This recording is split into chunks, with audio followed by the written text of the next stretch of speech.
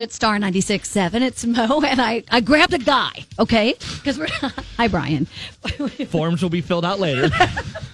Well, not just any guy.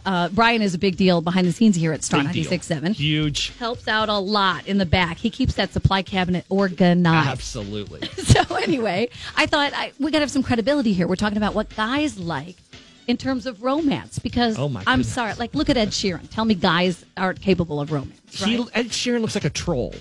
Yeah, but he literally, if his hair was a little taller, you could shrink him down and sell him as a troll doll. But the love songs he writes are not troll songs. No, and he's amazing. I'm a huge fan. Okay. I'm just saying it's proof positive that sometimes your game is more important than your uniform. This is true.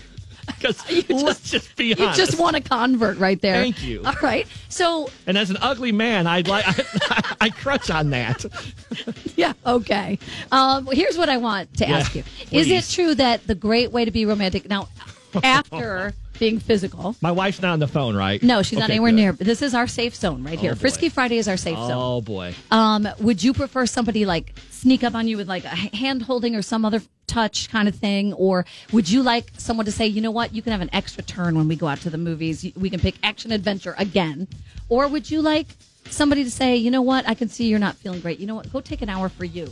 Or what are what would be romantic to you? My wife is really good about letting me take an hour, and I appreciate that. But honestly, to me, if we're going to do movies, a movie sets the whole tone.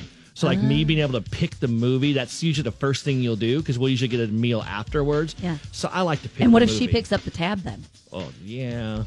Yeah, so much. It's all our money. It's always been our money. Oh, boy. It always has been our money. So for me, I never understood that part. All right. On that note. Movies. Go with movies. Go with movies. Thank you. Word and from Martin a real Scorsese guy. is the king of romance in my mind. Yeah. Did you see that hit? Get the out of here. I love you so much, honey.